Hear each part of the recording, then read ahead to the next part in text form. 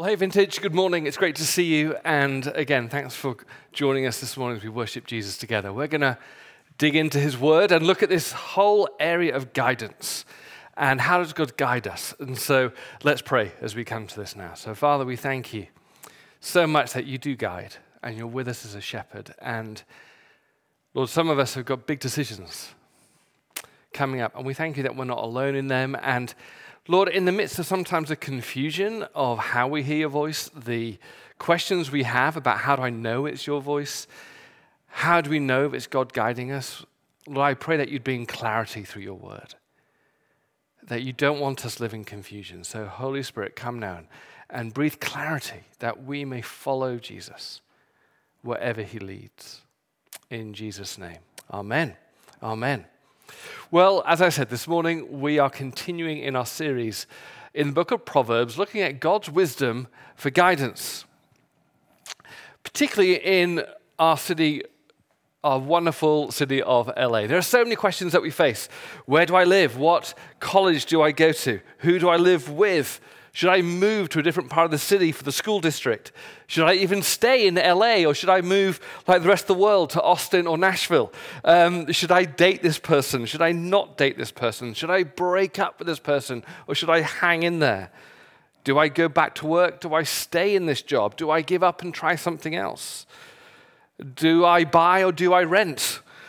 Do I take the 405 or Lincoln? Chick-fil-A or In-N-Out? Do I stay at Vintage or go to Church Home or Reality LA or wherever it is? Do I go into ministry full time? Do I leave my job and go into business for myself? There's so many decisions, and so often this is the predominant question that we ask ourselves is, what do I do about this situation? The great news is Jesus is with us and he is our guide. He's our shepherd. And in the book of Proverbs, we see a roadmap of how to discern his guidance. And so let's go through it together as we seek, Jesus, show us your will in whatever we're facing in our lives. First thing we see in the book of Proverbs is this: guidance begins with trust. Guidance begins with trust. Proverbs 16 says this: whoever gives thought to the word of God will discover good, and blessed is he who trusts in the Lord. Proverbs 3, 5 and 6 says, trust in the Lord with all your heart and lean not on your own understanding. We've got to begin this topic of guidance asking the question, do we trust God in giving us guidance? Whenever you ask someone for help, you want to ask someone who you trust, right? You want to know that they have your interests at heart. You want to know that they know what they're talking about. I remember the days before iPhones, where you'd be driving around, and I don't know about you, but I would often get lost, and I'd need to find someone to ask directions. And I knew that I had to look for someone who I could trust. And I couldn't ask anyone for directions, just in case they would mislead me. And you may think, gosh, that's quite a cynical attitude towards people. But it's only cynical because that's what I used to do. Me and my mates growing up, if anyone stopped at the side of the road and asked us for directions, we'd have a laugh and totally mislead them and send them in the wrong direction. So I knew there were people like me around. And so we would always go, who can I ask? You'd wind down the window. This is old, isn't it? Wind down the window. And then you would say, do you live around here? Just to see, do you know these streets? Or you'd go into a convenience store and ask the person working there. Because you want to find someone that you can trust who knows the situation. And I want to ask you a question. Do you trust God knows your life, knows your future, knows the best thing for you? In the big decisions of life, do you want to know God's advice? I'm having many conversations with people who ask me, I don't know what to do about this. And as a pastor, my first response is, well, let's work out what God wants. And it's actually sometimes exciting because people go, yes, I want to know what God wants. And sometimes the disappointment is there because people are maybe afraid of knowing what God wants. They actually don't want to hear what God wants. They maybe don't trust him. Proverbs 3 says this: my child, do not forget my teaching, but keep my commands in your heart. for they will prolong your life many years and bring you peace and prosperity. At the beginning of this talk on guidance, I want to remind you that God has your best interests at heart. He's not a spoil sport. He isn't going to mislead you like I would people on the street. He's not going to lead you into traps. But actually, when you think about it, God is your heavenly Father. He's your shepherd. He's your savior. He's your creator. He's your friend. He's your rescuer. He's your companion. He's the one who died for you. And he's the one who said, I have come that you might have life and have it to the full. I want to encourage you this morning as we look at God's guidance to have an open heart to say, Lord, you know what? I do want to hear what you've got to say. Even if it's difficult, because sometimes difficult advice is the best advice. And sometimes I don't want to lean on my own understanding, so I'm not just coming to you to confirm my own understanding. I'm going to actually allow my own understanding to go to one side as I come to you and say, God, you know what's best for me. You created me. You love me. You died for me. I trust what you've got to say. Guidance begins with trust. But then as we go through the book of Proverbs, as we see the different strands of how to discern what God is saying, I want to frame it like this to make it super clear and super simple. I want to frame it in a series of questions. That as you answer these questions in this order, you narrow down the guidance that God is giving you. And the first question is this. When you're faced with a decision, the first question is always, what does the Bible say? What does the Bible say? Proverbs 4 says this, take hold of my words with all of your heart. Keep my commands and you will live. Some of God's guidance for you is so important that he wrote it down so there would be no confusion. You know, my wife and I are going away next weekend. And we're going to write down lots of instructions for our friend who's going to come and look after our kids and our dogs. And there's some things we know that she'll pick up along the way, or she can phone and say, hey, what do I do about this? But there's some things I know that she has to know this. If she doesn't do this, it's going to go bad. And I'm going to write it down. And God loves us so much. He goes, I don't want you to be fumbling around for the big pieces of advice that will bring life or death to you. So I'm going to write it down. And that's what his word is. It's much more than that, of course. It's not just a guide to life. It's much more than that. It shows us the character of God. It shows us the great narrative of how he's worked with humanity for his purposes. It's amazing. But it's also his little letter to you to say, hey, in this navigation of life, here's the big stuff that I don't want you to ever be confused about. You know, the stuff like do not murder. That's a biggie. You know, don't steal. Don't commit adultery. You know, if you do these things, it will lead to death. If you don't do these things, you're on the right track. But I find that we sometimes forget how much is in here that sometimes we conveniently forget isn't clear. Things like pay your taxes. It's tax season, right? Are there going to be some little things that we leave out? Don't lie. We talked about that last week. That's a biggie for God. He says, I don't want you to be confused about that. I'm going to put it down in writing. Forgive your enemies. Bless those who persecute you. Don't criticize others. Don't gossip. Enjoy sex in marriage, not outside of marriage.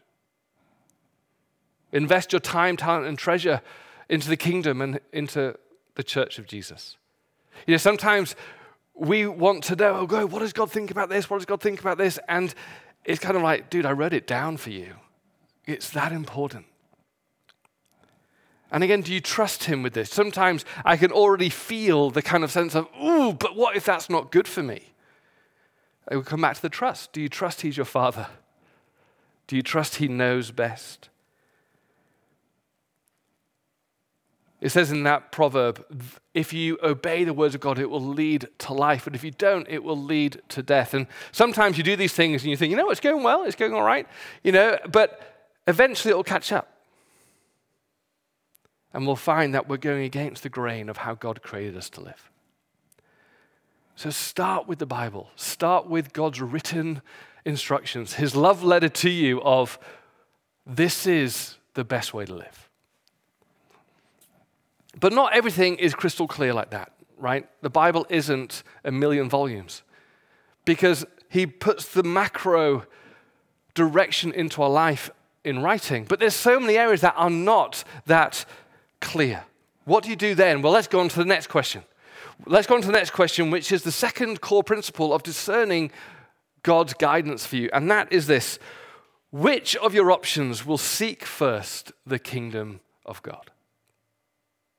Which of your options will seek first the kingdom of God? Proverbs says this: Proverbs 15, commit to the Lord whatever you do, and he will establish your plans. Sorry, Proverbs 16, verse 3. Commit to the Lord whatever you do, and he will establish your plans. Now, we often read this superficially and think, aha, this says kind of, oh Lord, here are my plans, bless them.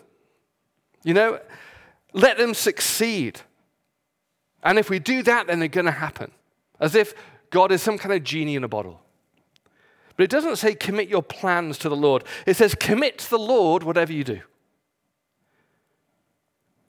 And the word commit here means to roll over, to put all of your weight onto him.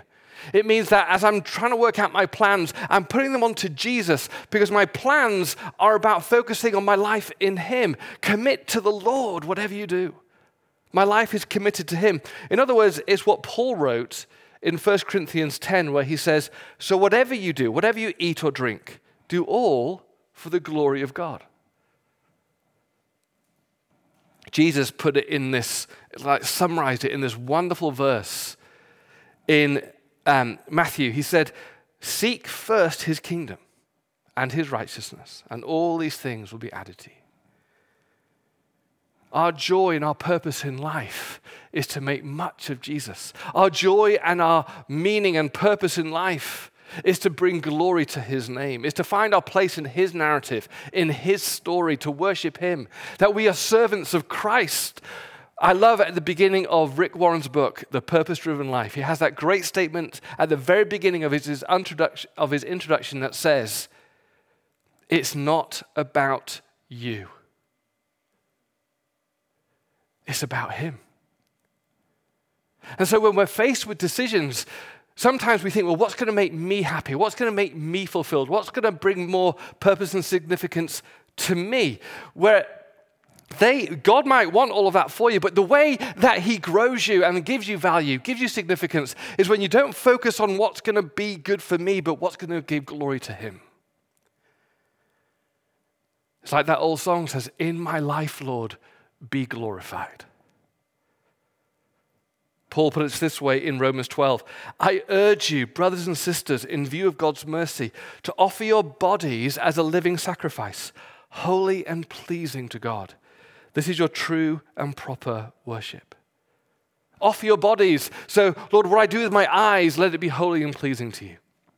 What I think, let it be holy and pleasing to you. What I do with my hands, let it be holy and pleasing to you. What I say with my mouth, let it be holy and pleasing to you.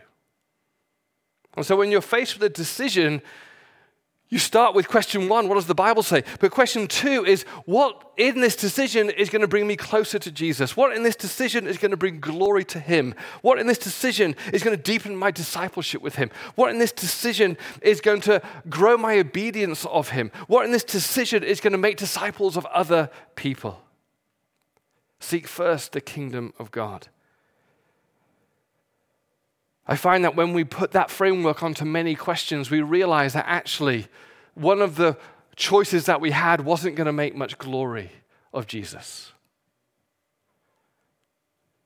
Whether I change job, leave LA, move to a different school district for the kids, whether I stay at Vintage, all of these things can seem neutral, and sometimes they are. But sometimes in my own heart, I recognize that actually one of those options is driven not by the glory of Jesus, but my fear, running away from conflict, greed, or self-ambition. And so when we put onto the framework the question, what's going to make much of Jesus? What's going to grow my discipleship? So often the answer becomes clear. This also helps us with like classic questions that sometimes we get into the black and white law or freedom and go, well, what do I do in this situation? And I remember the classic one in that situation was in youth group. The constant question in youth group growing up was when you're dating someone, it's how far can you go? Right? How far can you go? We know God says sex is great in marriage, but painful outside of it. Okay, I get that. And if you're wondering more about that, go read The Meaning of Marriage by Tim Keller. A fantastic explanation of why God reserves sex for marriage. But in youth group, you're thinking, okay, I buy into the argument, but therefore, how far can I go? How hot and heavy can it get?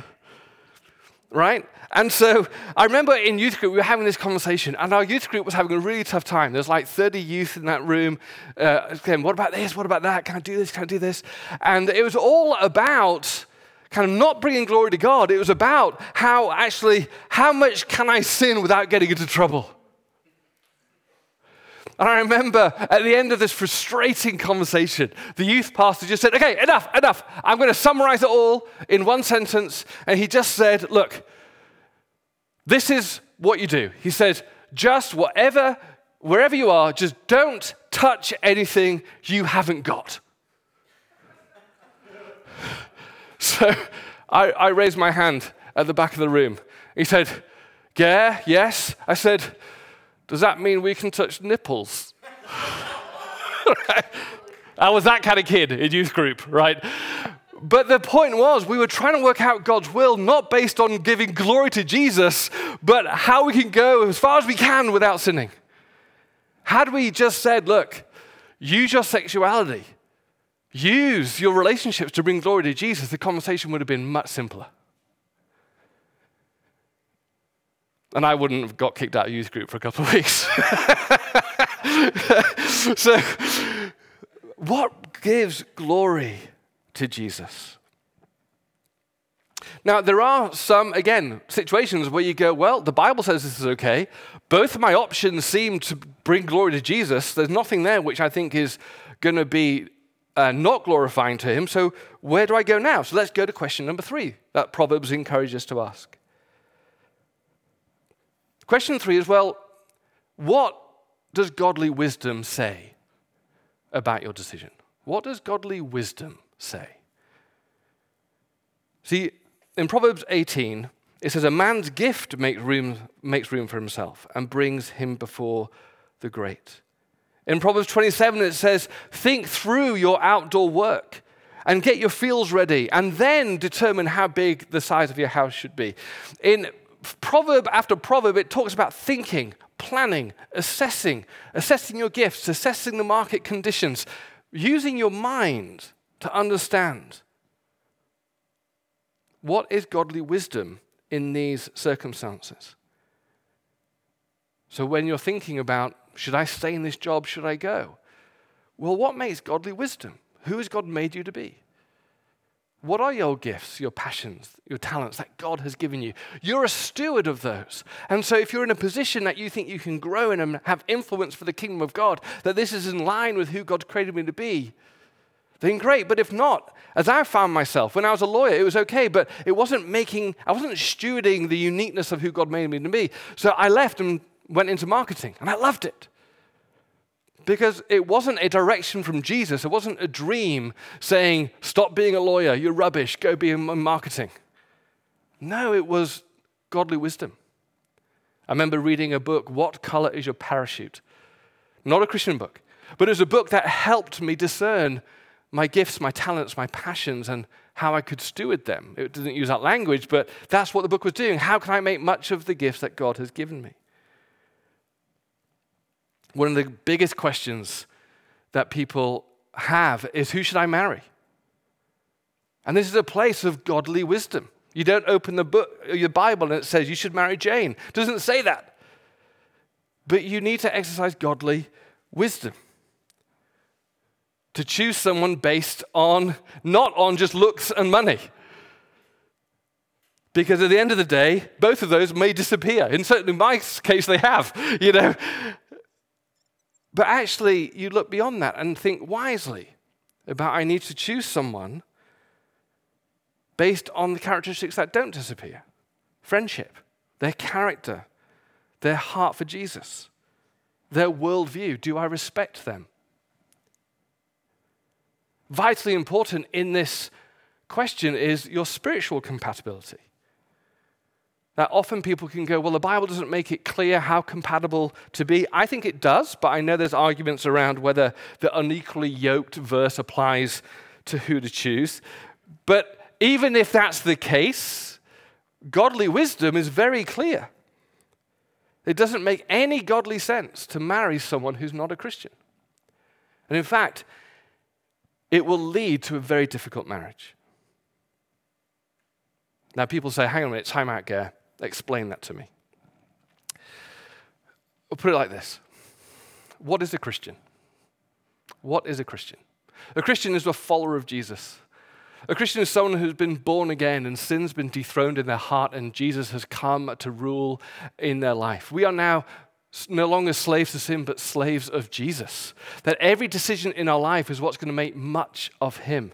Our priority in life is to obey him and not others when it disagrees. Our heart with our time, talent, and treasure is to be overly sacrificial and generous towards Jesus and his mission. That we dream and we think about all of our lives, how we serve him with greater passion and obedience. That everything in about life is seeking first the kingdom of God. That to be a Christian is be besotted. So the psalmist says, one thing I ask, this is what I seek, that I may dwell in the house of the Lord forever, to gaze upon his beauty.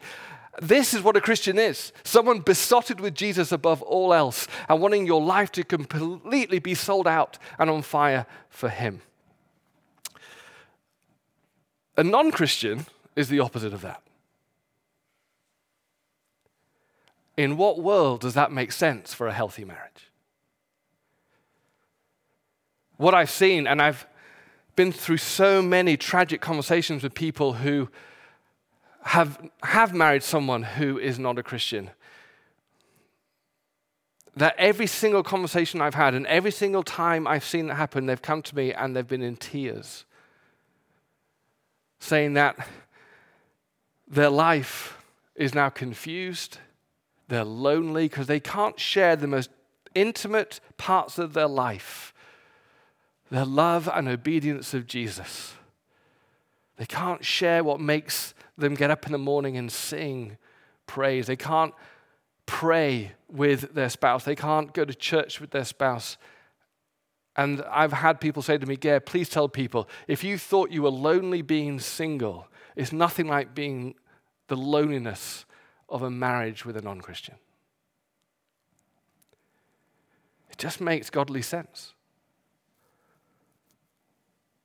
I remember sitting down with a non-Christian friend of mine, most of my friends are non-Christians, and saying to him, look, if someone came to you and said, look, hey, I love you, but just so you know, you're not number one in my life, it's Jesus. That every act of my will when it comes to my money, my time, and my future, I'm going to follow what Jesus wants me to do. You know, whether we have kids or where we move, I'm going to do what Jesus wants us to do. Are you going to be cool with that? See, it's only being fair to the non-Christian to say that you are number two in my life, number one is Jesus. And I don't think many of them, if they were told that, would want that out of fairness. What makes sense? Now, I know, and the Proverbs says this, that working out what makes sense is rarely something you can do with 20/20 vision. That you need advisors and friends around you. In Proverbs 12, it says, the way of a fool is right in his own eyes, but a wise man listens to advice. Proverbs 15 says, without counsel, plans fail, but with many advisors, they succeed. I found time and time again, if I only listen to my own voice of what makes sense, I'll get it wrong. That godly wisdom comes through trusted friends as we sit together and go, what makes godly sense in this situation? All right, final question. You've kind of cleared out the main stuff. What does the Bible say? You've gone, okay, what's going to bring glory to Jesus? And then you've gone, okay, well, what does wisdom say? And then finally, you could still be left with lots of choices. And the final question then is, what does the Spirit say? Not that this is relegated to the bottom, but he's been speaking to you all through it. But the final question is the Spirit just giving you freedom to make a choice? Or is he saying anything specific? The Spirit is the Spirit of Jesus who lives in you to guide you and to speak to you and to illuminate the Word of God and to give you the godly wisdom. But sometimes you're left with options, and at times in my life, I've just felt peace about all of them, and it's just been a sense of freedom just to choose. And as Jesus says in Matthew 28, go make disciples of all nations, and I'll be with you. Just go. Pick one. Pick a direction, and I'll be with you. But sometimes Jesus, by his Spirit, comes in with a specific direction. I think it's not the norm. I think it's an occasional direction he'll come in through a dream, through a prophecy, through a word of knowledge, where he'll say, I know you've got freedom, but actually I'm directing you here. We see this wonderful interplay of freedom and a direction from the Spirit of God in Acts chapter 16, where Paul is planting churches all around Asia and Asia Minor. And suddenly the Holy Spirit comes in and says, actually, this is going great, isn't it? Awesome. But I want you to go there now. It's this interplay of Paul just using his wisdom about where to go, and then the Holy Spirit coming in to give a specific direction. So in all of this, keep your antennae up, your radar up. Holy Spirit, are you saying anything specific? I remember when we were thinking about moving to LA to plant a church, we had quite a few options. I was laughing this week to someone because we had an option to plant a church in Franklin or Los Angeles, Franklin, Tennessee, or Los Angeles, California. And I went to both, and I honestly felt the freedom by the Spirit to say, pick. They would both bring glory to Jesus. Wisdom was like, they could work in either place. But in praying, I felt the Lord say, and my wife and I felt it together, he was saying, come to LA. The Lord guides us. In conclusion, what if I get it wrong? What if you get it wrong? What if I make a mistake? What does that mean? We all make mistakes. We all have. I've made some huge ones. But I rest in Proverbs 16 that says, in their hearts, men and women plan their course, but the Lord establishes their steps. This proverb is weaving together that great paradox of human responsibility and choice under the sovereignty of God. That we can plan, that we can listen, but we're going to make mistakes. But in all of it, the Lord and his sovereignty will establish your steps. Our choices matter, but God is so powerful, he won't let our mistakes have the last word. It was Oscar Wilde who said, every saint has a past and every sinner has a future. And God can use everything, even our mistakes, and use them for good. I heard this story on Alpha, which is a series of evenings where people who don't follow Jesus can come and explore faith and ask their questions without preaching, judgment, or pressure. And I heard this story in one of the films we watched on Alpha. It was about a man called Lord Radstock. And he was staying in a hotel in Norway in the mid-19th century. And he heard a little girl playing downstairs in the hallway. And she was making the most horrible noise. She was going plink, plonk, plink, plink. And it was driving him mad. And then he noticed a man come and sit beside her. And this man didn't stop what she was doing. But he started to play in between what she was playing. And he began to hear the most beautiful music. He discovered later that the man playing alongside her was the girl's father, Alexander Borodin, the composer of the great opera Prince Igor. And even in an even more amazing way, as we go through life, and I don't know about you, but I'm like that little girl, plink, plink, plonk, plink. What God promises here is when we commit our ways to him, when we love him, when we turn and confess to him, when we ask him to be our guide, he will come alongside us and play alongside us so that our lives can be something beautiful. Let's pray together.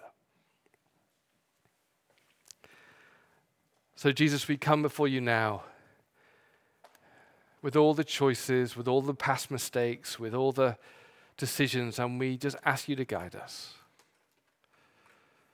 Make beautiful music amongst all the missteps, the wrong turns that we've made.